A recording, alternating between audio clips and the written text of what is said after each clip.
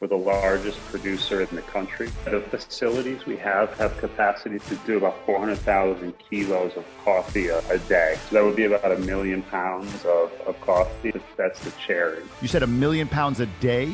We built some kind of world-class infrastructure. We're now at 9,000 acres, have a little bit over 11.5 million trees. Our sights are set on becoming the largest producer of Arabica coffee in the world.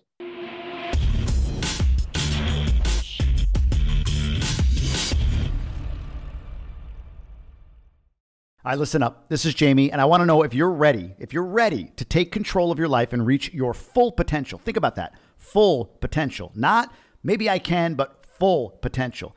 GoBundance has offered me and offers all of you the systems, tools, collaboration, mentorship, training, accountability, and community that you need to boost your success. With GoBundance membership, you're going to get access to the GoBundance training portal, member masterminds, the GoBundance toolkit, live interactive webinars, trips, private Facebook group access, which is super, super active. Wait till you check out the Facebook group, and GoBundance GoPods. My GoPod and I are insanely close. Take your life and business to the next level with GoBundance. Go to GoBundance.com today. Apply for membership. Trust me on this. Have the conversation with me or one of our other ambassadors, and we'll make sure that you're clear on the value proposition for you. Look, you feel like right now, if I invest my money, I don't know what the return is going to be. That's why you're holding it. Better to invest in the one asset that has returned you over and over again, the maximum return. And that's investing in you and the community around you. GoBundance.com. Make sure you apply today. Enjoy the rest of the show.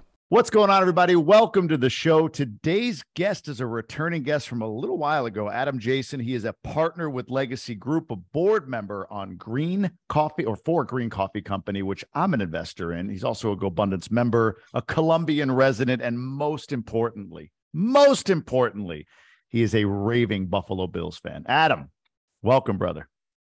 Thank you, Jamie. Those are all correct facts. Also a fellow, you married into the Latino. Your wife is Colombian, my wife's Dominican. So you got that Latin American culture in your family as well now. So we share a lot. We're bald. Yes. Yeah, that's true. It's like we're the same people, but I have the smaller intentionally brain.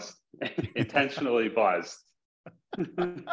Exactly. For everybody out there, if you have not done so already, go to GoBundance.com, fill out an application, become a member at any level. We've got a community for you. Adam, let's get a little backstory. You're a Buffalo Bills fan living in Colombia, running a coffee company. Yes, again, you were on a while ago, but just give us the how and where of all of those factors of you. Sure. So I just crossed my 5-year anniversary here in Colombia, based out of Medellin, if you pronounce it without the correct pronunciation. But been here for 5 years. My background is as a corporate attorney in the U.S. I worked at 2 of the larger law firms there for about a decade before I came down to Colombia. So specialized in SEC capital markets, taking companies public, raising money in public and private markets, really for Fortune 500 companies, Wall Street investment banks on the underwriting side of transactions, working directly with boards of directors, et cetera. So that's from a professional standpoint. My path down to Colombia, as I shared with you last time we chatted, really kind of stemmed from a itch to move into an entrepreneurial role as I got farther along in my corporate America career. As you know, and I know you talk a lot about this, you get to these pivot points in your career, and in the legal world, it's very much, are you going to be a partner at the law firm? Are you going to go and work as a general counsel or in-house for one of your clients, for example, or are you going to do something entrepreneurial and kind of change things completely? I always had that itch. I could feel it inside of me as I kind of got to, year 7, 8, et cetera, in the law firm. I was working in Dallas at the time. I got a job offer for another firm in Houston, and I had a month gap in between the two jobs. So really, for the first time in my life, I decided to do some international travel.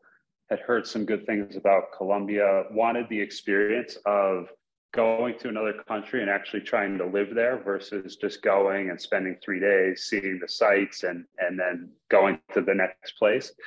So kind of, I guess at a whim, maybe it's fate, who knows, came down here, spent a month, loved it, met my now business partner at Legacy Group, who was also the founder of the Green Coffee Company, which we'll talk, I'm sure, plenty about. And he was at the time starting both our investment firm, Legacy Group, and the Green Coffee Company is really the flagship portfolio company for our business. Everything we do is based on connecting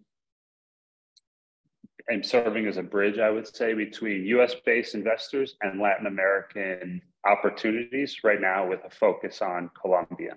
So he was starting the coffee business. We needed to raise about $6 million to get the business off the ground.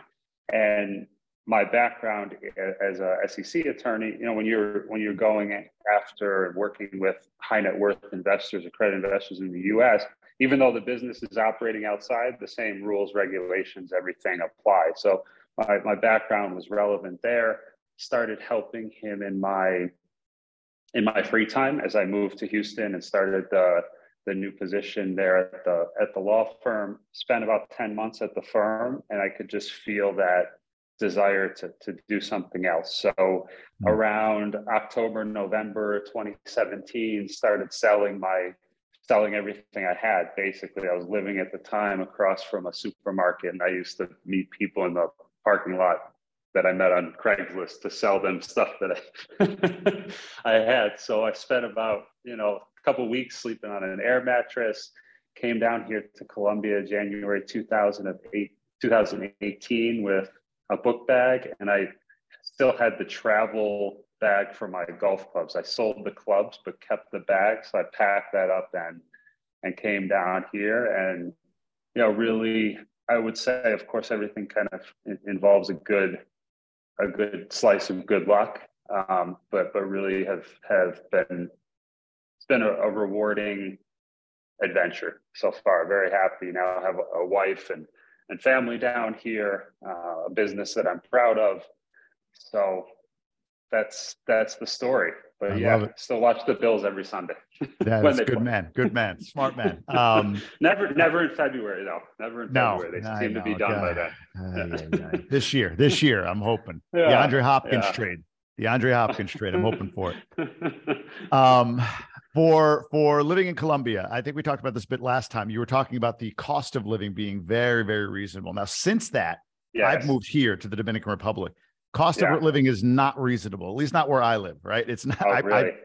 I probably have a 50% increase in my monthly cost of living, right? Like the rent for the house is twice what our mortgage is in Michigan. There's an 18% sales tax down here. Gas is $5 a gallon as we sit in March or almost April of 2023. Wow. Food is about the same, if not maybe a little bit more. The thing that's cheap is labor. We have like 7-day a week in-home help for under $1,000 a month, right? So that's cheap, but the rest is very, very expensive. Is it the same in Colombia? Like, there's been an inflationary crisis since then. Like, how's Colombia cost of living today versus when we last spoke? I have to say, before I answer the question, I think if anybody watches this on video, if you tell them you're speaking to me from the Dominican and me from Colombia, nobody's going to really believe it. We look like the two whitest people. Tastiest humans on the planet. Yes. Yeah, agreed. Yes. But yes, the cost of living here is sounds much better than the Dominican. The labor here is cheap, as you mentioned. We have the same thing. We have a woman who comes and cleans the house for like 10 hours, 3 times a week. She does the laundry, cooks, etc. It's almost so cheap that you feel guilty. Like you think we pay her. I think that we pay her like $15 a day at this point, and the dollar keeps getting stronger against the peso. So every day, it's a little bit cheaper. So that, and then we have I'd say a beautiful apartment, 2 cars, nice life down here, and if we spend 50 grand a year between the two of us, between my wife and I would be I would be surprised when we're in country, if we're traveling Sure. or doing anything like that. But just the day to day, rent's probably, if you're just going to rent something, it'd be hard for you to spend $2,000 a month. If you're going to buy something, you're talking about penthouse apartments for like $300,000, like Wow. great space. We're building. It's very popular down here to have an apartment in the city and then a finca or a country home in outside the city. So Sure. this year we're under construction right now. It's we knocked down the house that's been in my wife's family for about 40 years, and we're rebuilding. It'll be about 7 bedrooms, 5 baths, and I think all in we're looking at spending about 100,000. So Wow. it's just crazy. So you can have a really great life here, and if you're earning in dollars, it just goes so far. It's fun, and I think that it's not one of those situations where, okay, everything's cheap, but life kind of stinks. There's plenty to do. Very, very international flair. You can be at the beach in an hour. You can be in the mountains where I am. You can go to Bogota, which is pretty international if you're looking for kind of the best restaurants that the country has to offer. Just a whole host of opportunities that are available for a pretty good price. And it's still, a 3-hour flight from Miami. My wife's or my brother-in-law likes to tell people that he has a country home that's 3 hours from Miami, but it's actually in Colombia. So I love that. Yeah, same. We're about a 2.5 hour flight from Miami. And in fairness, we did choose to live in sort of like the premier area of the premier section of the country. And we, with the kids, we had a 4-bedroom home. We got something a little bigger and all that stuff. So we could reduce our cost of living, I suppose. But when you said 50,000 for the year, that's our rent for the year. 48 grand for just rent for the year. So wow. It does add up. But either way, yeah. And you're right, man. Like I look at it, like there's no tan, not for me at least, right? Like there's no tan, or the lights are muting whatever minuscule tan that I have. But it's like I can't. Like I'm pasty white. Like I have to cover up. Otherwise, I don't like bronze nicely. I just light up in flames. I thought about doing this without the lights on, just to avoid unnecessary reflections. And but they're here. Whatever. Yeah, we're here. Whatever. All right, so let's talk about coffee. Colombian coffee. Sure. Everyone hears Colombian coffee. It's actually, is it the country with the second largest production of coffee in the world, not the first? It'd be the 3rd largest. What are the other 2? Brazil, Vietnam. Brazil's about 50%. Vietnam's about 20%. Colombia is about 10 to 14. Okay.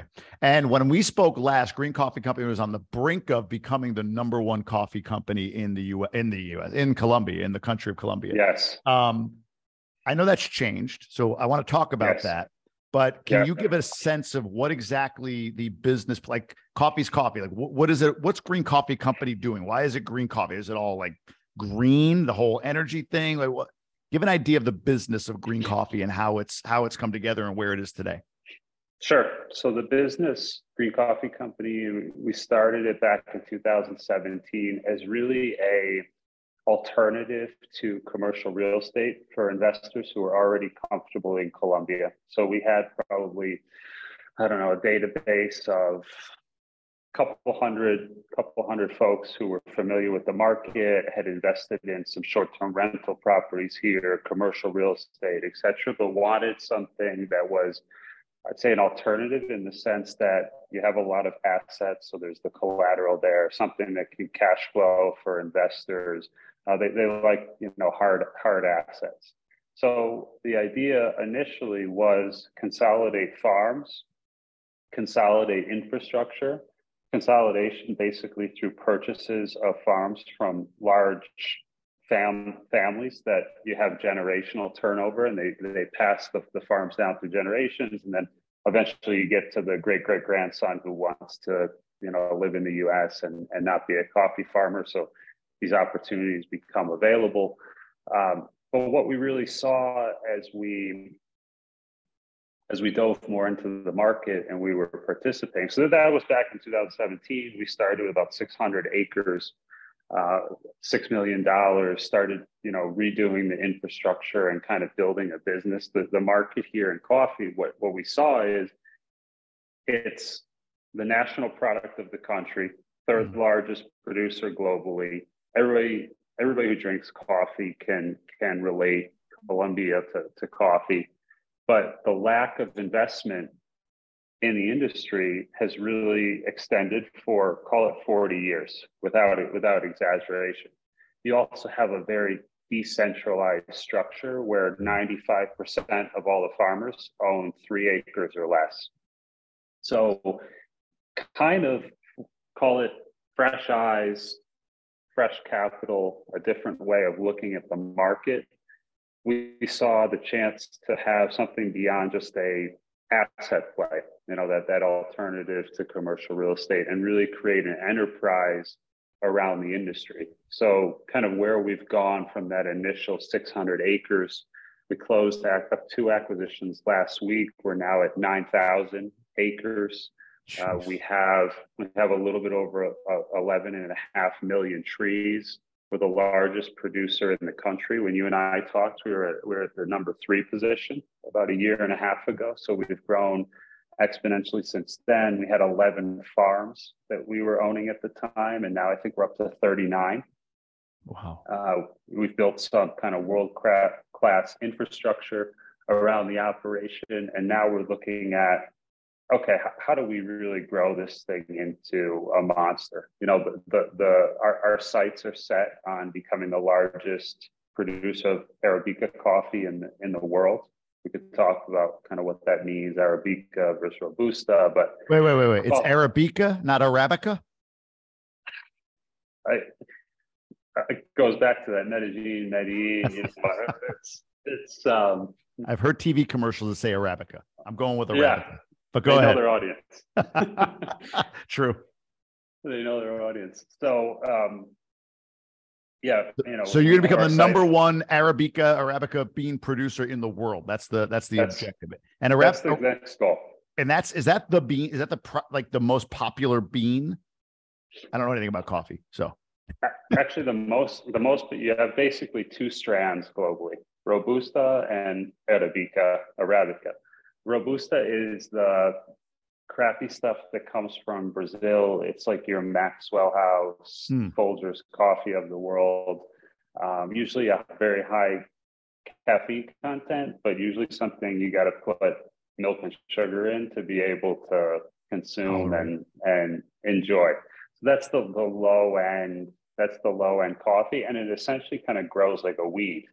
Arabica is kind of the more, I would say, higher quality coffee. It's anything globally that's kind of winning awards for quality, and Colombia is, almost all Arabica.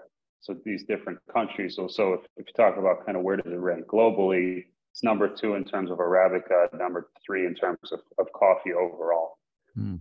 So the largest producers right now of Arabica are in Brazil.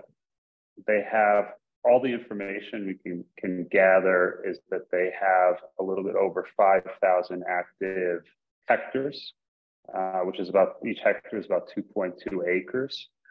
So we're getting close. We're getting close. It's something we can achieve in the next 2 years, I think, and we're getting kind of more and more opportunities to buy as our name becomes more well known in the market. It was not like that at the beginning. Before, it was knocking on doors, trying to buy farms from, usually it's their family owned, so it'll be 5 uncles, 3 cousins. They all have to agree on the price. We're kind of in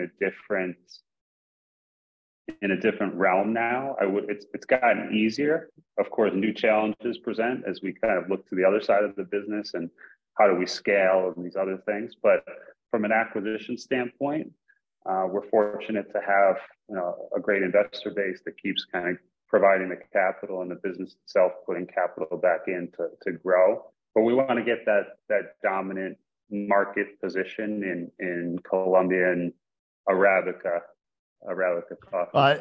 Okay. As I wrote a couple things down because I want to do this aside, and then we'll come back to it. But it is funny. Two bald, pasty dudes from upstate New York, both Bills fans, Bills Mafia. If anybody knows, like we're jumping through tables and shit, and here we are talking about the cultured, how cultured we are living in other countries. But on that point, like I hear people say, like, "Oh, I'm going to be down in like Punta Cana." I'm like, "Oh God, it hurts to hear it." Like Punta Cana, right? Like there's a way so you do get comfortable. I won't forget this. My wife, it drives her nuts whenever I tell the story. But there was some Southern lady at a resort recently. We went to a resort for one of the kids were off. Oh my God. She goes up to the bar, like the swim up bar at this all-inclusive resort, and she's speaking Spanish to the guy. Like I forget, I think his name was Sergio behind the bar. And it was like un margarita, poor favor, Sergio. And poor Sergio just had to be like, wow, your Spanish is so good. Yeah. Oh my gosh. We sound like that wasn't us just a short time ago. Right. It took a couple of years in, you're like, oh, that sounds horrible. That's ridiculous. Like a few years ago, I'd be like, you sound like that. And I probably 100%. Still do when I'm No, 100%. That's my point. Like, it's funny how your context expands and it shifts, right? Because like when you said Arabica, it's like, okay, that's the way to say it. That's the phrase. That's what you're around. That's the actual thing. But we've Americanized it to Arabica. So for me, not hearing that all the time, it sounds silly. Just like listening to this lady now use this terrible, like Englishized Spanish with a Southern accent. Yeah. Oh, I know. Awful. Anyway, but you're right. You were the same not that long ago. I grew up with the being cultured for sure. I want to ask about this. So you mentioned about infrastructure efficiencies, and I don't know how this will relate, but I mean, when we drive around here, a lot of sugar fields, right? Sugar's a big crop here. It's a big export. And you see like these massive fields, which you would think, oh, the equipment that they're going to run through here to chop this down. It's like, no, it's guys with machetes kind of thing. Right. And I always think about it, like in my mind, I'm like, oh my God, how much more efficiently this could be run with a sense of an infrastructure or operational thought behind it. Right. But at the same time, labor is super, super cheap. So what I'm picturing of what you've described, and I've heard this a couple of times, is you've got all these like one-off farms, like owned by mom and pop owners for years, right? A few acres here, a few acres there, and you've consolidated that to 9,000 acres of productive land to produce coffee, right? With 11 million trees on it or whatever. Now, these aren't all like in one big, nice area. Like they're spread out, right? These are a little here, a little there, correct? We basically consolidate around. You have whole towns here that are coffee towns. Yeah. So basically, it's you establish a nexus in an area that's famous for coffee. Why? Usually, it's already growing there. Two, the town population is used to that industry, so they know that you have good labor pools in those markets because they know that industry. And then we'll grow out from there. But everything is around having basically consolidated processing infrastructure. So the town where we first started here is a town called Salgar, about 2 hours south of Medellin, where I'm talking to you from now. Famous coffee town, basically a monocrop town. We started with acquisitions there, and it's basically like, all right, we want to try and buy essentially this whole town. So just these last 4 months or so, we've started out expanding outside of the town, but you want to still be close enough to your processing infrastructure where you can bring the crop until you have that next processing facility. So it's about consolidation of infrastructure. The farms that we have, I'd say from one to the next, the greatest distance is probably about an hour. But we try to make them as contiguous as possible. It would be the same theory as, if you buy 10 Airbnbs, you don't want them spread all over the place. You want them to make it easier from a logistics standpoint. So we try to do the same with farms. We only are really buying like basically 200-acre size tranches of land or above. So we don't buy usually from the small 3-acre farmers. I say usually, I mean basically never at all. It'll be these big land holding families that Yeah. typically have that generational turnover, or all their family wealth is tied up in the land, and there's no way to tap into Extract it. any of that equity. Yeah, there's no like, Yeah. oh, I'm going to go to the bank and refinance it. It's just not the same situation. And then what we've been able to do in coffee is really a lot of the infrastructure and technological development is based around the processing. So all the quality determinants for coffee are going to be, is it a consistent size? Is it free of defects? Are things appropriately ripe? So it's like you're making orange juice and you put one unripe orange in, it completely changes the flavor. Coffee's Yeah. very similar, but from as you mentioned with the sugar cane and the machetes, if you come down to Colombia and see a coffee farm, almost all the coffee here grows like literally on the sides of mountains. So technology is not there yet where you could run a tractor up the side of the mountain and only pick the good stuff. You also have the dynamic of ripe beans growing next to unripe beans. So one red one, which means they're ripe, versus a green one, it kind of takes an eye at this point to pick those off the tree. If you go to a big coffee farm in Brazil, you'll see mechanized tractors passing through, but they're not as quality dependent. They just want to get the coffee off the trees. Playing in the quality space and Arabica versus Robusta, everything, essentially the point is everything from a collection standpoint is still very, very manual. I think there's a big opportunity to try and fix that, whether it's through drone technology that actually does the collecting, or the issue you have is, imagine you're on the side of a mountain, you pick a 100-pound bag of coffee and you have to carry it to the silo where all the collection is done. There's a tremendous amount of wasted effort and time in that transportation process. So drones that can, call it kind of come pick up, take the coffee bag, dump it off, the drone comes back, you load it back up again. Something like that could be a big efficiency, but the technology is. How close is that? Is not there yet.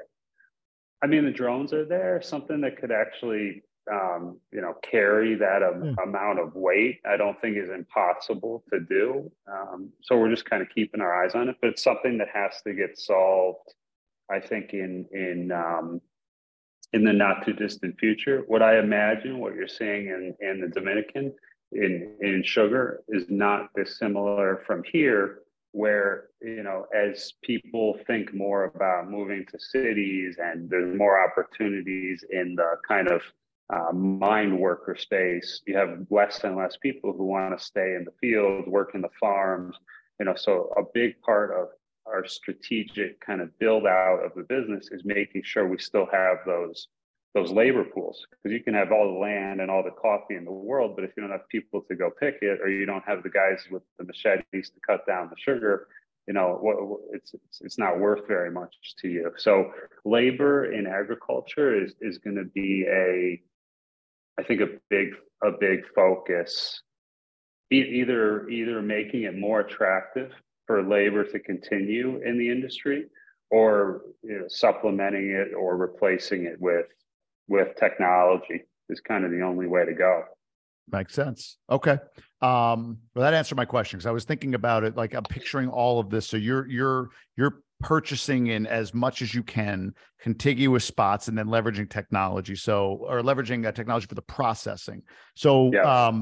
To your point, so you buy a farm, a 200-acre farm that's generationally owned. They obviously have a system and a process for things. What's the difference between how they were processing versus what you're doing with processing? Like, where's the economies of scale or the leverage that you get, or the efficiency that you gain? Compare that for me. I just want to get a sense of mom and pop processor with a decent sized farm. I'm sure they have a system versus your processing. Yeah, I would say there's differences all the way from typically all the way from kind of start to finish. So You'll have different fertilization practices. You know, if you don't have access to capital, maybe you're only fertilizing once a year, or you don't have kind of that mapped out. You know, we try to fertilize 4 to 5 times a year to make sure that coffee is kind of in the position it needs to be. We have professional agronomists on the team. If you're a family, in most cases, they're not going to have a trained agronomist. It's going to be, what did you kind of learn through being in the industry? You know, so that planting, what's the right density to have for optimal growth? How do you monitor humidity levels? How do you control for insects? Just all these things that go into the actual growing of the plant. You then have as I said, like if you go to the typical coffee farm, the processing facility is going to be put everything all into one machine, take off the pulp, put everything through the processing, no matter what the size is, what the color is, what the maturity is. So you get a lot of defects if you don't have the right technology, if you don't have the right processing capabilities. That's very typical if you've built the technology 40 years ago. A lot of it'll be like people literally with hand cranks that depulp the coffee cherries. The team we have and that we've built, our CEO, our COO, those guys are all agro-industrial engineers. They've brought technology over really from the olive industry to be used for our coffee cherry sorting, depulping, et cetera, which we'll talk about kind of the benefit of having that byproduct and that leftover, but you know, to basically extract the bean and not destroy the skin, but also to be able to sort correctly by size, weight, all these things that going into establishing the right quality, which of course has a different price point in the market. Makes sense. What's the volume of production today? Like, I don't know, if bags per day, revenue, whatever numbers you want to share, but give me an idea of like, what are you cranking out? Yeah, the facilities we have capacity to do about 400,000 kilos of coffee a day. So, and that's the cherry. So that would be about 1 million pounds of coffee if you're what is that? What's 1 million pounds of coffee? Can you quantify that? Just so I mean, that sounds like a lot, but is that like, I don't know, like how much does Starbucks do a year? You know what I mean? Like, can you just give me kind of a reference point to have an understanding of, you said 1 million pounds a day? That's the capacity of the coffee cherries. So it's kind of technical, but basically for every cherry you take off the tree, coffee grows just like the fruit cherries that you're used to. About 80% of it is the pulp, etc. So the seed, it makes up 20%. So, you know, when you get it down to the seed, you're talking about 200,000 pounds of actual coffee seed per day. Okay. All right. And any sense, like, what is that? What's 200,000 pounds of coffee in comparison to, like, how much does the U.S., well, you know, I don't know if you know I don't expect you to know it, but like, I can even Google it, but like, what is the amount of coffee like consumed in a day in the US or something like that? Do you have any idea? Globally, I know it's about 2 billion cups per day are consumed. You probably, to make a cup of coffee, like if you go to the store and you buy a bag of Starbucks ground coffee at the supermarket, you could probably get, you know, depending on how kind of thick you want it, let's say you get like 40 cups of coffee from that bag. You know, it's very little coffee that goes into each cup. I mean, each like you use a K-pot or whatever, that's the amount of coffee you're using. So, you know, if you were to translate that, like for example, when we become the largest in the world in Arabica, we'll be providing, you know, less than 5% of all the global coffee. The market is just huge. Yeah. Yeah. That's the context I was looking for. What does that look like? I mean, the market is massive. I see 2 billion cups of coffee. Did you know that tea is 3.7 billion cups a day? I didn't know that. Is that true? It's all the Asian countries.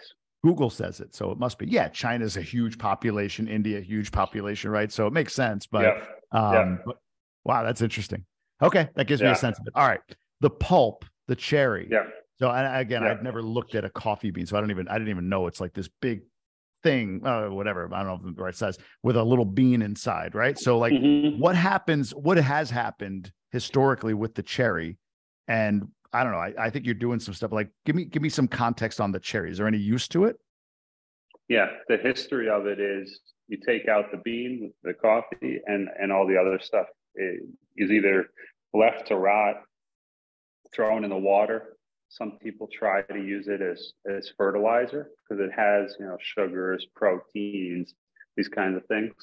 But if it were an effective fertilizer, people wouldn't be buying fertilizer. They would just be using the coffee cherries to fertilize their farm. So it's essentially been garbage for the entire history of coffee. Wow. But nobody's really taken at scale. And there's some small operations that are looking into it, but basically, the all of that product between the sugars, the proteins, the antioxidants, everything that's contained in that fruit can be used for other byproducts.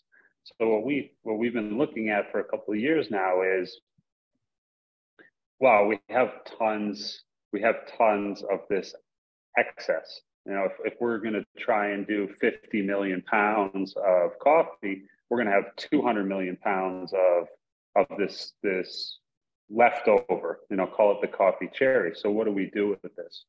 So there's been some research studies that were done in Germany, some in the U.S. at Cornell. Like what are some appropriate applications to basically turn all of this garbage into some consumer products or used for energy, etc. What we've seen to be the most effective from a price standpoint is to turn all of that, that sugar that's contained in the coffee cherries into ethanol. Ethanol can be used for energy creation. It can be used in food grade products, but it's also the base for vodkas, gins, etc. So what we're doing at the farms right now, we already have the test distillery at the farm there that can do about 120 or the end product will do 10 liters a day. But our thesis is let's take all this garbage and turn it into revenue for the business and create vodkas, gins, spirits from the sugars that are in the coffee cherry. So the facility that we're building right now, the distillery, will be capable of processing about 12 or creating about 12,000 liters of pure ethanol per day. So Wow.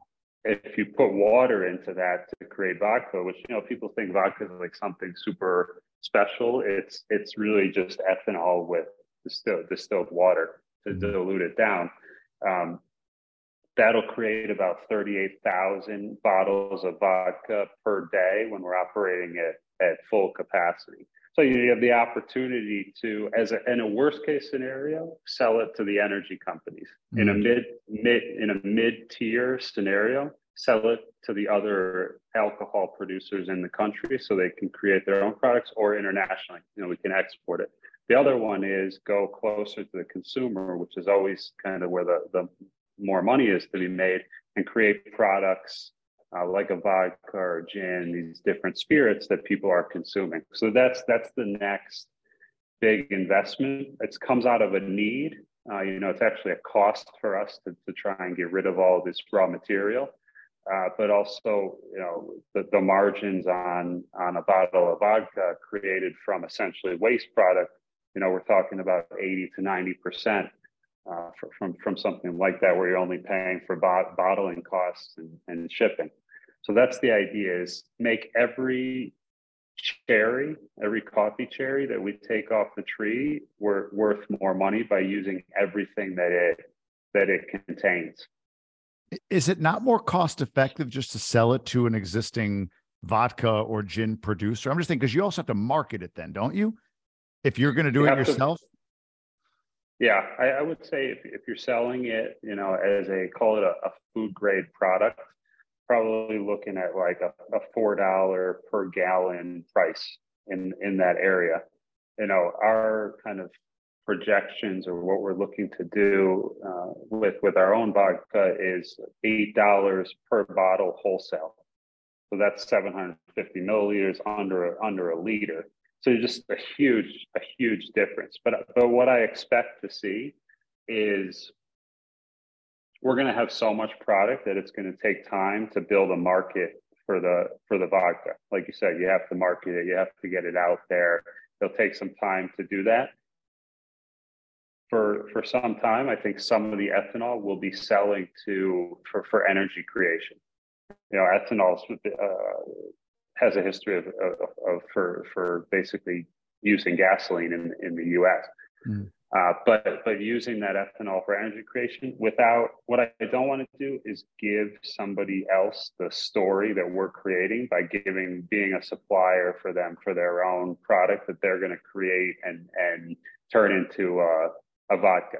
I don't want to build competitors for us by giving them the raw materials, because if nobody else is doing it at scale and the supply becomes integral, we want to keep that supply to ourselves. For anybody else to do this, they're going to have to invest in the distillery. They have to kind of create what we're already in the process of creating. We don't want to give that away. So it'll be a growth of the vodka business while we're using that ethanol for other sources that don't create competition for the products we're trying to create. All right. We've talked a lot about our similarities. This is where I'm going to distinguish us as you having a much bigger brain than me. So let me just make sure let me make sure I understand this part. So if you take the raw product and sell it to an existing distillery, somebody who's going to produce vodka with it or whatever, you're saying you get $4 per gallon. Did I get that right? $4 per gallon for that. That's what we're seeing. Yeah. Okay. But if you do it, bottle it up yourself and ship, you get $8 per gallon, correct? It would be $8 per 750 mil. Let's just make it liters. So 4 liters in a gallon. So it'd be $32. $32 for that same gallon if we sell it as a wholesale so vodka. It's eight times the income if you sell the vodka yourself. Yes, exactly. Okay. That makes more sense. I was gonna say, but aren't there back end production costs that dilute that? I thought it was $4 to $8. I'm like, isn't that $4 difference eaten up by the fact that you got to now create and produce and bottle and do it? But you're talking $32 for a gallon if you produce and create it yourself. So yeah, there's probably it gets eaten away between 4 and 32, but it's still a massive profit potential. And is that another company? Is that all part of Green Coffee from a top line revenue perspective? Yeah, it'll be a subsidiary. We keep it separate for licensing purposes. The liquor industry has its whole realm of regulations, and you can't have the intermingling. But like all of our investors in the coffee business own the vodka business. That's you. Me?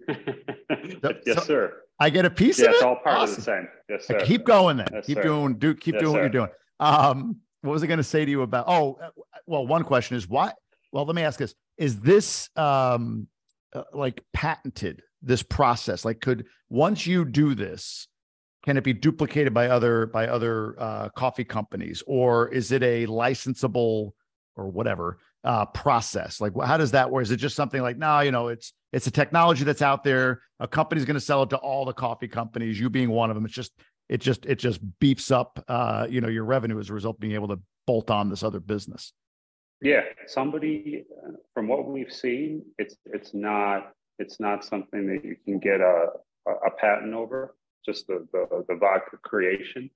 That said, we've seen the potential to, like, all the research studies that have been done, we can potentially tie on to some of the patents around like the actual process that goes into it, but not like the idea of creating vodka. But I think the one barrier to entry is, if you want to do it at scale, you need to have a lot of coffee farms, and you need to have a lot of, I guess, fast moving infrastructure, because once you separate the bean and the cherry, it starts to rot immediately. You basically have 24 hours to turn it into ethanol. Otherwise, it's no good.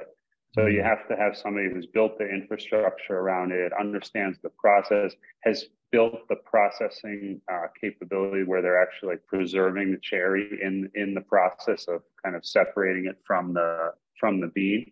So I'd say there's barriers to entry there, but it'll definitely be like we want to get to market fast and have the story. I think, because we're looking at that consumer facing model for the vodka specifically, it's going to be important that we know that go to market, tell the story, the Latin America connection. I don't think I think it'll have a stronger brand resonance than, if a Vietnamese company wanted to do it, for example. It's going to be, I guess, a little bit less symbiotic between the product and the country versus coffee and explain that a little bit. I'm not sure I'm Colombia. clear on that. Why is that?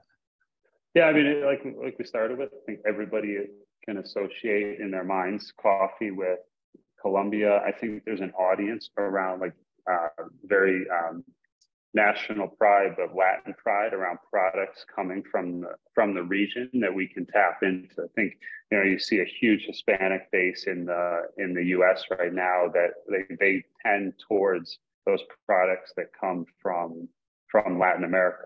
So I think that's the audience that we're going to be looking for, as well as selling in country. Right now, there's not a single national vodka or gin product in Colombia, so we can kind of separate ourselves there. But if you saw, a vodka on a shelf and the story was, oh, this came from coffee cherries in Vietnam, I don't know if there'd be that connection, from the consumer standpoint. Yeah, I agree. That makes sense. So, and this is again comparison of brain size. So I want to make sure I clearly understand this. So there is a process that's been developed or being developed in order to convert what used to be waste into something usable. So in your case, you're thinking of doing it this way. Yes. But it's not exclusive to the first company that gets so green coffee starts leveraging this process. So can whatever green coffee company exists in Vietnam, in Brazil, in any country that produces coffee, correct? So like anyone can use this process, but you feel as though first to market and marketing from a Latin American country is more attractive to the end consumer, or is more attractive to the people that are putting this process together to invest their time and energy with to do this? I think more attractive to the end consumer. Got it. Okay. Yeah. Got it. But yeah, I mean, it's like bourbon companies, right? Like there's nobody that has a patent over the process of creating bourbon, but it becomes, if you're playing in the alcohol space, it becomes a marketing, who wins the marketing race. The good thing for us is, you start a bourbon company, you got to pay for all the raw materials. You got to have somebody create the bourbon for you. For us, if we can turn the waste into anything, we've won. Yeah. So it's we got to do something with it. Let's try to make money with it. The worst thing that happens is we sell it as energy. Yeah. Sell it for fuel creation. But that's our downside. There, we're talking about probably right now that would be traded like a commodity. So you're looking at like $2 a gallon. Yeah, but now it's just pretty much an expense, like you said, it's a full-on expense just to deal with the waste. And now you can actually generate something all the way up to, wow, a vodka company. Interesting. I love it, man. That's incredible. Okay. Trying to be innovative. Yeah, no, you are being innovative, right? It's beyond that. So, okay. What is so you said you're going for the number one Arabica bean to be the number one Arabica bean company in the world at this point. Yes. That's how far out before you think that happens, and what's the next step? Is it continuing with the process of growing the size and the amount of trees that you have in production within green coffee? Is there another big step that needs to come? Like, how long before you see yourselves being able to be the number one Arabica bean company in the world? And what's like the next big milestone that needs to happen for that to happen? I think we could do it in the next 2 years. Wow, no shit. Yeah, yeah. It'll be. I mean, we're getting acquisitions every day. Like I told you, when we talked a year and a half ago, we were at like 2,300 acres. Now we're at 9,000. If we can double that again, we're right there. We're right there in that wheelhouse. We're looking at acquisitions now. I bet you by the time this podcast goes out, we'll have finished another 3 farming acquisitions. Are you hitting a point of saturation in that regard in Colombia, being that you're looking for contiguous or fairly close? Like you won't, I mean, you can't, once at a certain point, you can't just double and triple forever, right? So like, are you reaching that, or is there still like massive, massive growth potential within the country? Yeah. I mean, if we get to the largest Arabica producer in the world, we'll be like looking at, from our own production, less than 5% of all the coffee coming out of Colombia. We also do a lot of buying of coffee from other farmers around us that we can include in our production. You're essentially flipping it for a higher price. If we are basically 1-for-1 between coffee we're producing and coffee we're buying, that we'd probably be in the range of 10% of all of the coffee in Colombia. And that would be like 1% of all the coffee that's getting sold globally. So a long way of saying there's a lot left to buy. There's, I would say, a limited number of in some ways, a limited number of counterparties that we want to work with, because we don't want to be buying like those 3-hectare farms that we're talking about. But we have a roadmap of farms that are available to easily get us to that number 1 spot if we execute on those with more left to go. So we're not running out of options. Once we get to a certain scale, I think it'll be more important to have a lot of the buying operations going on where we're working with the smaller farmers, because then you don't have to make the investment, but you still get the production. How are you able to acquire? Like, what's the ratio? Like, so if you target 100 farms, how many do you buy? Right now, people just call us and tell us they want to sell their farms. So why do they want? Is it just what you said before? They're just, hey, look, I'm sitting on this. I'm asset rich, cash poor. I want out. I see what you're doing. You're starting to already, put too much pressure on me as it is. So take it and give me a windfall. Is that essentially what they're saying? It really is. Yeah.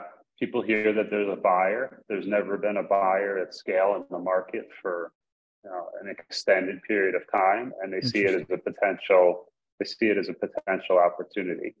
I do think, though, and it's a popular question we get from investors, is, well, why doesn't Starbucks or Nestle, one of these? That was my next question. Come and just pour money on it.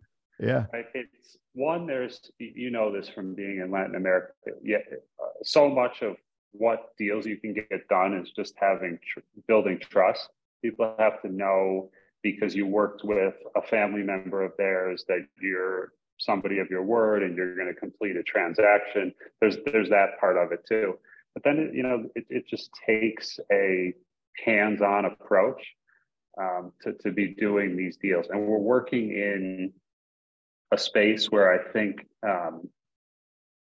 the deals that we're doing are still of interest to us that wouldn't be interesting for Nestle, right? Like, they have a huge balance sheet. Their balance sheet is probably the size of nations in terms of the money that they would have, the cash that they would have on hand to deploy. They're not going to go farm to farm and buy 100 acres or whatever here in Colombia and try and consolidate. More likely, they would say, all right, you guys have built this for us. Let us buy it. Yep. I just wrote that down from you. Yeah, exactly. I was writing that down as a question. Yeah. That's the play. And then you don't have any domestic, you really don't have any domestic competition here from, there's another local buyer who's buying. Now, the second largest producer in the country, we're now 2 times their size, and they're not looking to buy anymore. They're becoming kind of a acquisition target for I was going to ask us. Yeah, you're going to say you could buy number 2, and that could be a big problem solved as far as like growth toward what you're trying to do. Yes. Yeah. and that would add a big chunk of land to the operation. So you just don't see a lot of competition. So when the opportunity comes, people are eager to sell, and honestly, cash in less developed markets, really having cash on hand goes a long way. It wouldn't be atypical here to have a negotiation for farms where it's, okay, Jamie, I'll buy your farm, but I'm going to give you 2 apartments, a tractor, an old car. These deals just don't come together like you'd be used to if you're buying commercial real estate in Miami. It's not, Blackstone down here operating. So it'll be, we got cash. We have a big pool of foreign investment coming in. These guys are willing to sell for, I'd say, really outstanding pricing because we're a cash buyer. So I think this year alone, we have to do independent third-party evaluations for our annual audit. This year, we paid about $3.5 million under market price for the farms that we bought. Wow. So okay. We're not, it's not like we're overpaying to capture a market share. There's a lot of willing buyers. The point real quick, I wrote down a couple of questions to remember, but the point real quick you made about how business is done in Latin America, it resonates with me. It resonates with me because I've said this before, and you're kind of giving me a little bit of clarity on what the phrases I've used before. But it's like where I live, where you live, I'm sure it's the same. Like people think like, oh, the electric goes out, plumbing doesn't work. It's like, no, infrastructure wise, at least for me, it's all developed. We don't lose electric. Right. We have good Wi-Fi. There's cell service. It's all there. But right. Societally, it operates more like 1980s or 1990s did in the U.S. I feel like there's like a 30-year cultural lag in that regard. And here's what I mean. When we were renting this house, my wife's aunt was the broker. The guy renting it was a friend of her uncle's, right? So it was like very, very much like we found the house through like the friend of a friend. It wasn't like there was a sign out front or anything like that, right? And I remember being so annoyed on a Saturday because we were Airbnb for like 4 or 5 weeks while we found our permanent place, and we ended up finding this place. And it was like, oh, great, we're going over to the house to meet and do all the stuff on Saturday. And, we got to get the kids up together and bring them all over. So I'm like, cool, we're going to sign leases, do wires and all of that. But it was more like, no, we're sitting down and having coffee. I'm like, why the fuck am I here? Right? Like you're wasting my time in my US mindset. Like I'm here to do business and get shit done. I got places to be, but no one had to be anywhere. Right. It was more about, do they feel comfortable with me? How do I come across my wife, having a cup of coffee? To your point, it's very much more about the handshake meaning something. What's that Jerry Maguire? Like my handshake is strong as oak. Right. And even as another aside, in Detroit, there's a restaurant called the Whitney, which was the Whitney family, a big construction family from the turn of the century, built this massive home in Detroit, beautiful, when Detroit was like one of the top markets in the country. And there's a room in that house that's like the handshake room where deals were made, not like ironing it out and attorneys are getting together, but like shake hands. And that's very much how I see business done here. So to your point, it makes sense to me. Like, why doesn't Nestle come in? Why doesn't one of these Starbucks come in and just start doing this? It's like, it's just done differently in a Latin American country. And you've cornered that. Now, the follow-up question I had after all that ramble was, what is the exit plan? Is it to sell to Nestle? Is it to go public? Is it one of the two you haven't decided yet? Like, what's the exit? Or is it just continue to grow and become, a huge, I don't know. What's the exit plan? We set the business up from, I'd say, the beginning to have that dual track possibility. So people hear Colombia, but everything is structured out of the US. So we have a Delaware holding company where all the investment comes in. The Delaware holding company owns the operations here in Colombia. For investors, it's the same as like you're owning shares in Apple, right? And we wanted to make it attractive for a potential sale so that somebody's not buying Colombian entities directly, they're not familiar with it, etc. Or that's, I'd say, more reputable on a public market like the New York Stock Exchange or NASDAQ. My experience in this world as an attorney is all these transactions get done on a dual track. I remember when we were doing the IPO for Yeti Coolers a few years ago, they were basically up for sale until the night before they did the IPO. So what you want to do is build a business that has that optionality. We could sell to Starbucks, we could sell to Nestle, but if they don't want to buy it, it's attractive to the public markets. Right now, to be attractive to the public markets, you got to be a profitable business, right? 18 months ago, that wasn't really the case. You had pre-revenue companies IPOing at $2 billion valuations. But now we've gotten away from that sum. But our position is, we want the business to be able to IPO. We want it to be able to be sold. And we're trying to get to that, call it exit event or liquidity event for our investors in 2026.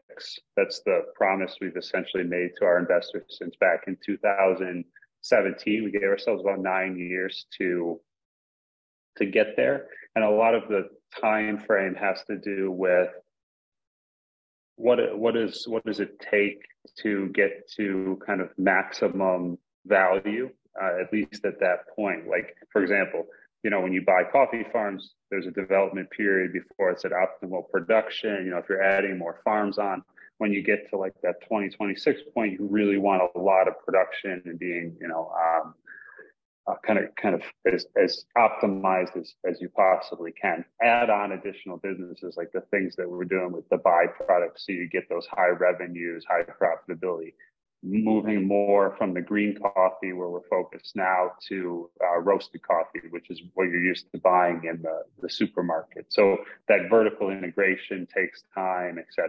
But the idea is 2026, basically be allowing for or having conversations with potential buyers, but also preparing for the IPO of the business in the U.S. And we're targeting one of the big exchanges of either the New York Stock Exchange or NASDAQ. Okay. Talk about risks for a minute. So Colombia has as well known for coffee as they are in some ways on the downside for, the drug trade and cocaine in the past. And I know there's been some discussion warning about, Colombia being a narco state and all of that stuff from the U.S. Attorney General. What about political risk? You're all in one country. What is the political risk, or have you forecasted that? Do you have any sense of it, or just being on the ground there? Like, what is your take on that? Yeah, politically, what we see is we just had a new president elected in June last year. The first left-leaning president in the history of the country. Pretty much been call it right-wing conservative country for an extended period of time. The election was super close, but the left-leaning candidate won.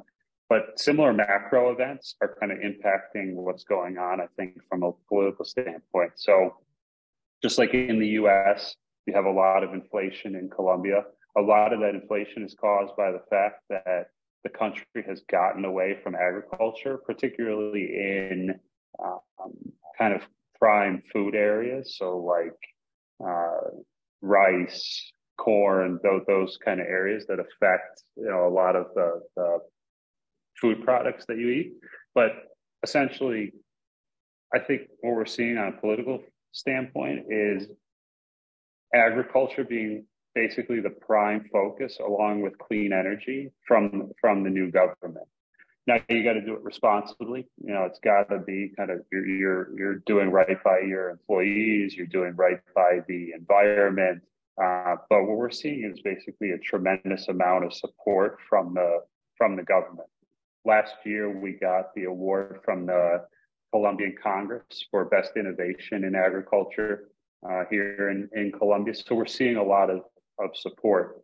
We opened the second of our two processing facilities in October. We had members of the Colombian Senate, Congress people here, We have the governor for the state where we're located. I think they see again, it's the national product of the country, and it's been lacking in investment domestically and internationally for an extended period of time. So people take pride in the product.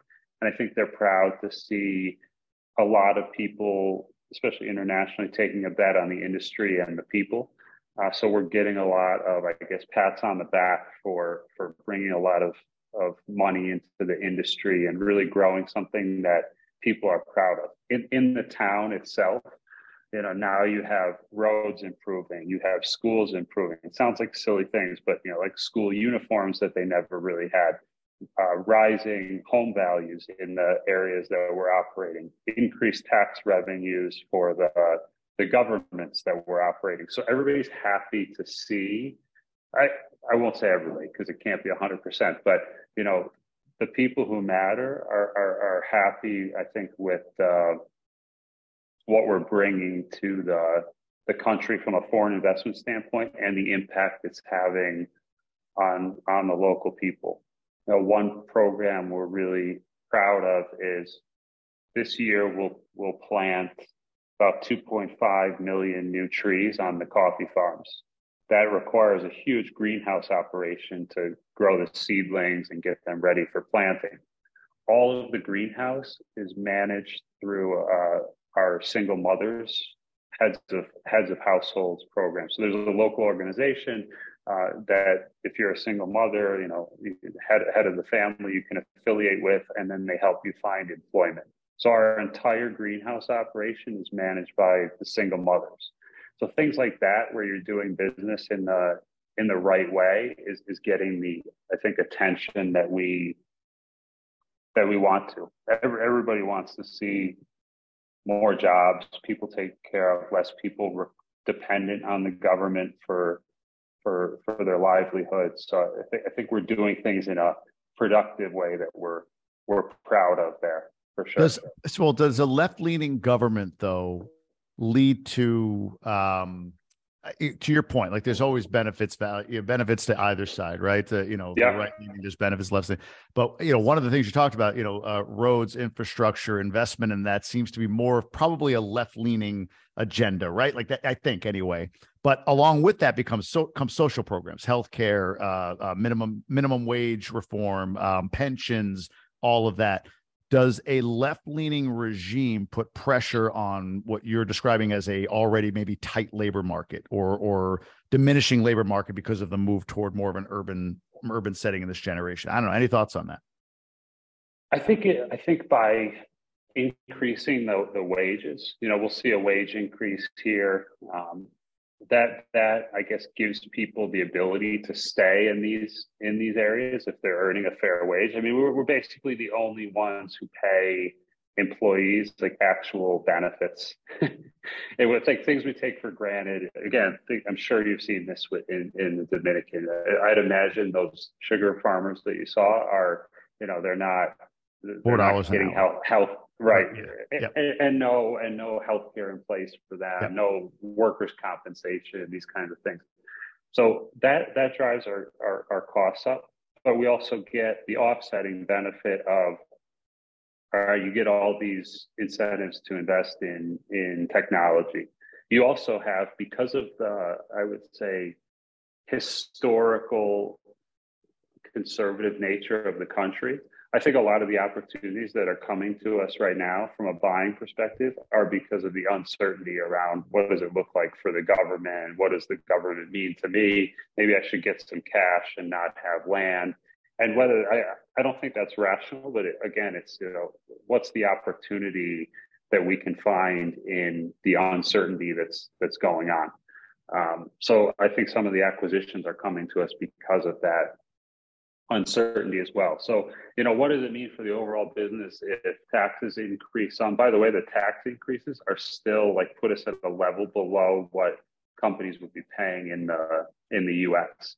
So when people hear tax increases, they think it's like, oh, we're going to 60%. It's like, no, we're going to 15 for dividends, so lower than what we're seeing in the US in many cases. So it's all that let's operate within the opportunity we're given, try and maximize it. We're also at a very favorable time with the strength of the US dollar against the peso, but many foreign currencies.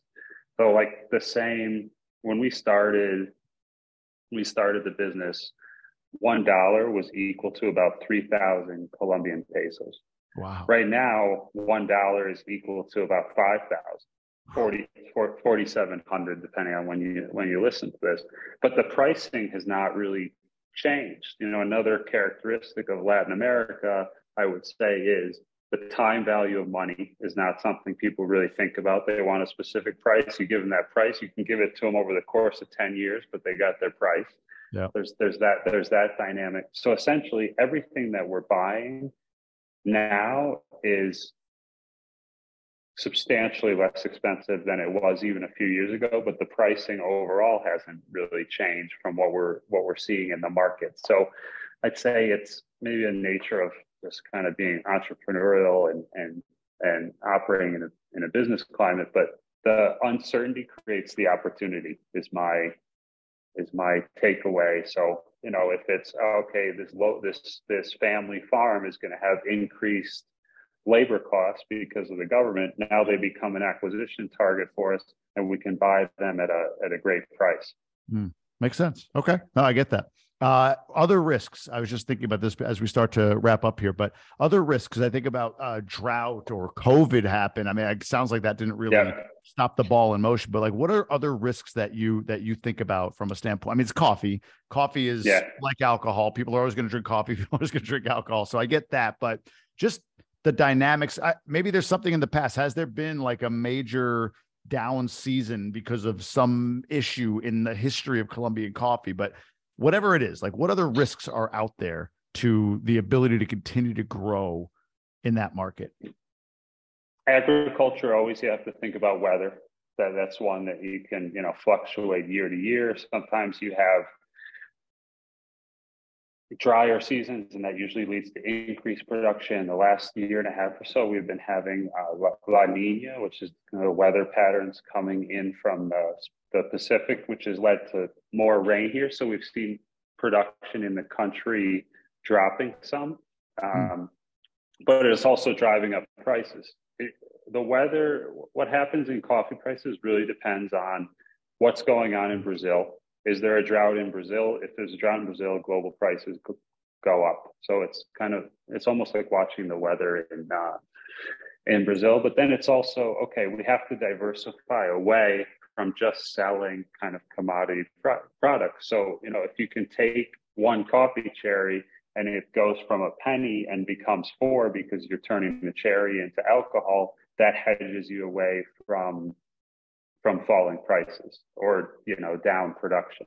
If you can sell coffee as roasted coffee versus on a commodity basis as green coffee, again, you're realizing more benefit from that same raw material. So it's, thinking about weather, buying farms at the right elevation, all the science around climate change and what's to come over the next 40 to 50 years say coffee at below 1,400 meters is going to be a challenge. So we try to buy farms at the only the right elevations based on what we expect into the long term. The goal is not we get to 2026 and the business is over and the farms go away. Trying to build something beyond that and more lasting. So it's managing the weather from the fertilization standpoint. All of these kind of factors that go into growing, but weather is definitely a primary driver of a lot of the decision making that we undertake. Makes sense. I know for me, again, I'm an investor. It's full disclosure, and there's a bunch of GoBundance people, at over 100 of them, I think, that have invested in green coffee. Right? What has been the number one reason why that you've been given? I mean, I guess amongst any investor, but it's a GoBundance podcast, so we'll go with some of the GoBundance guys or gals that have invested with you. Why are people investing? What do they see? What is the thing that there is? It just, hey, it's cool, it's a coffee company, or it's a GoBundance guy, yeah, we love them, or whatever. Right. What's some of the feedback you've gotten as to why somebody has decided to invest with you from the GoBundance side? everybody wants to make money. They see the, Duh. I think, yeah, I think that's the name of the game. I think they see the opportunity of, it's a business that has, the U.S. headquarters, so there's a comfort there from the legal standpoint, tax standpoint, et cetera. They see the dominant kind of market position that we've been building. I think they see the path forward to an IPO or a sale. We're looking at big returns on big multiples on capital. Such as what? What are the multiples? Right now, we're in our Series C funding round. We started with 25 million of equity. We have about 3 million left to go for anybody who still wants to participate. Right now, we're trying to hit 11x on capital that's coming in right now in that 2026 exit. So 100,000, we're trying to do over $1 million. And I think wait, 11x on new capital? On new capital, yeah. So what does that mean for old capital? You'll be doing better. Like your price, I'm trying to get you to 13. That's my mental target. Well, is that just give me a set? That's a massive multiple in my mind. Maybe I'm wrong though. But do you have any sort of precedent or sense of because again, look, the model's being proven, right? Like yeah. As an investor, I think it was initially 7x. Honestly, that sounded big to me. Like 4x is great. I'll take 4x, whatever. But I saw the business model. I understood what you were trying to do, or what Green Coffee's trying to do. To your point, I like that it's U.S. based. And to be honest with you, I talk to people that are, to me, more savvy investors than I am that are GoBundance. That's the beauty of being a community like GoBundance. Like, hey, talk to me. Why did you, or even why didn't you for some people, right? And I got really good feedback overall. I was like, okay, I'm ready. I'm going to go ahead and invest my money here. But honestly, 7x sounded really good if it could hit it. 150 would get you about $1 million, right? If you hit 7x. But I still thought, well, whatever. I'll take half of that. That's fine. But now we're talking 11x on new shares, right? On new share, and 13x for somebody like me who invested early. Is that normal? Like, because your trajectory is there, right? Like, hey, man, check the box. You've doubled up the second largest coffee producer in the country. It's not like you're flailing. Like there's progression. So is that kind of what you've seen? 12, 11, 13x for an exit? I mean, maybe it sounds too good to be true, but the numbers say that we can get there. I mean, you start out by having a reasonable buy-in valuation, right? So, we've raised about $56 million of capital to date. We're still pricing the business at about 90 million. So a very reasonable kind of increase to just literally pure cash and assets. Like you mentioned, we've had 100 GoBundance guys invest. 10 of them have come down here. Everybody who's come has liked what they've seen. But the big difference is the big drivers since you invested are everything we're doing in the byproduct business that adds tons of value. Everything that we're doing in the roasted coffee space. If we hit the numbers that we're looking at, you're looking at $1 billion plus company just by getting to the right net income multiple. So how do we do that? If you look at the S&P 500 over the last 50 years, the multiple of price to earnings is 20x. Right. So we need to basically build a $50 million company from an earnings perspective. Our growth trajectory is there. We need to execute. We really need to with the alcohol and the roasted coffee.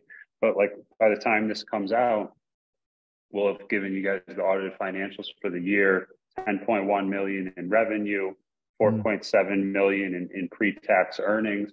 So we're going in the right direction. The other thing that I think probably you like and a lot of the GoBundance guys like is you have a very heavy asset base and you have an actual business that's earning profit. Those are other key drivers. But just I think the potential's there, and everybody who comes sees the operation, meets the team, follows along what we're doing, seems to be pretty enthusiastic. But it's always an accident. Your question about what's the biggest risk factor is, are you guys executing appropriately? Right. And that's what we're on top of every day.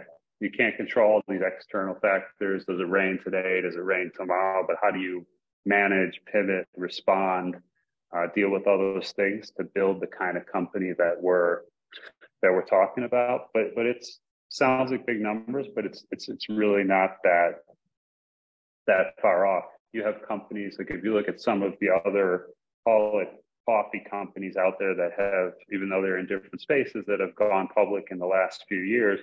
So we saw a company last year go public, $1 million in revenue, $9 million loss, and they reached $100 million in the stock market, $100 million market cap. You know, you have companies like Black Rifle that are going public at like $1.7 billion valuations, but have never made any money. You know, this year we'll make almost $5 million of pure profit. So it's a completely different strategy, but we want that the business to be sound and operate. And we keep bringing more investors in because there's just so much more we can do with that capital. You know, if we get to the largest Arabica coffee producer in the world, now you've created a business that's maybe of interest to a Starbucks or a Nestle to buy, because you're materially shifting the amount of Colombian coffee that's going to their channels, right? You have control over that.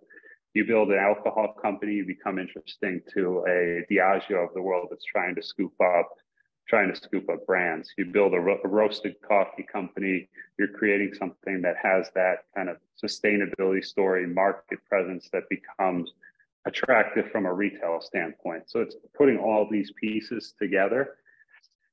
It's a big task, definitely, but I think we can get there for our investors. That's what I stay awake at night thinking about. No, I get it, and I you know, too good to be true isn't where I was going with it, but I get why. I wasn't meaning that. I was just like, wow, that's awesome. I just don't. Again, my small brain, I don't know precedent, but you just gave a lot of stats and data that make a lot of sense to me. So it's like, all right, game on. Let's go after it. Then. And like I said, we've seen the progression. I love the updates. You know, I get frequent updates, obviously, from you via email, YouTube videos, all of that stuff. I love kind of just I just got the one that said, "Hey, we just doubled up the number two coffee company in Colombia." So, yeah, man, it's been fun watching it, and I hope for all that you say is going to happen, of course, as an investor. Me too. I hope your audience likes coffee too. It's funny, I don't. My wife does though, so I went after it. But all right, most important. I mean, all of this amazing. Just on this, most important question is going to be: is it possible for the Bills to get past the Bengals and the Chiefs this season? Is this the year?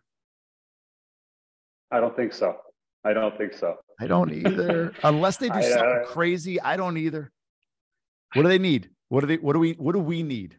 Bills Nation, Bills Mafia. What do we need? Have to be tougher. They played the Bengals in the playoffs, and it was watching a high school team play against Alabama. You know, it was just like man to man, especially on the line of scrimmage, just absolutely got dominated. But I don't know how you got to get bigger, you got to get stronger, you got to get tougher. So I hope they can do that, or be mad enough for a 60-minute game to pull something out. But some of these guys just got pummeled at home with all the momentum. You had, like, you know, the injury to Damar Hamlin that kind of like fueling the team at the same time, and then you just go out there and it's just a man versus a boy getting pushed around. That's hard to fix. That's hard to fix. Adam, where can people learn more about you, Green Coffee, if they're looking to invest, anything like that? Where can people get more information? Yeah, Go Abundance guys can always find me in the Facebook group. If anybody wants to reach out directly, email is adam.j@legacy-group.co. Love to always connect with more people. Anybody interested in Colombia, anybody interested in investing with us. Like I said, we're wrapping up the Series C funding round, a couple $1 million left. But anybody who's it's a good fit for now, wants to know more, follow along in the future, love to connect. And of course, if anybody's down in Colombia, to find me or look for recommendations. Sure. Now, if somebody's outside, we have a lot of listeners that are not GoBundance members but are accredited. Use that email website they should go check out. What where should they go? Yeah, email's good if you want to get some more information on the business, both GCC, Legacy Group, the other portfolio companies we have, legacy-group.co. And as you mentioned, all of our investors have to be accredited. If you're looking at the coffee investment, we have $100,000 minimums. Perfect. Appreciate it, man. Always fun connecting with you. Always fun chatting. Now we're doing it from Thank you, sir. From the southern part of the world, or southern part of the hemisphere. So that's crazy. Life's interesting. It is. I don't know how. Appreciate it. We'll talk soon. Thanks again.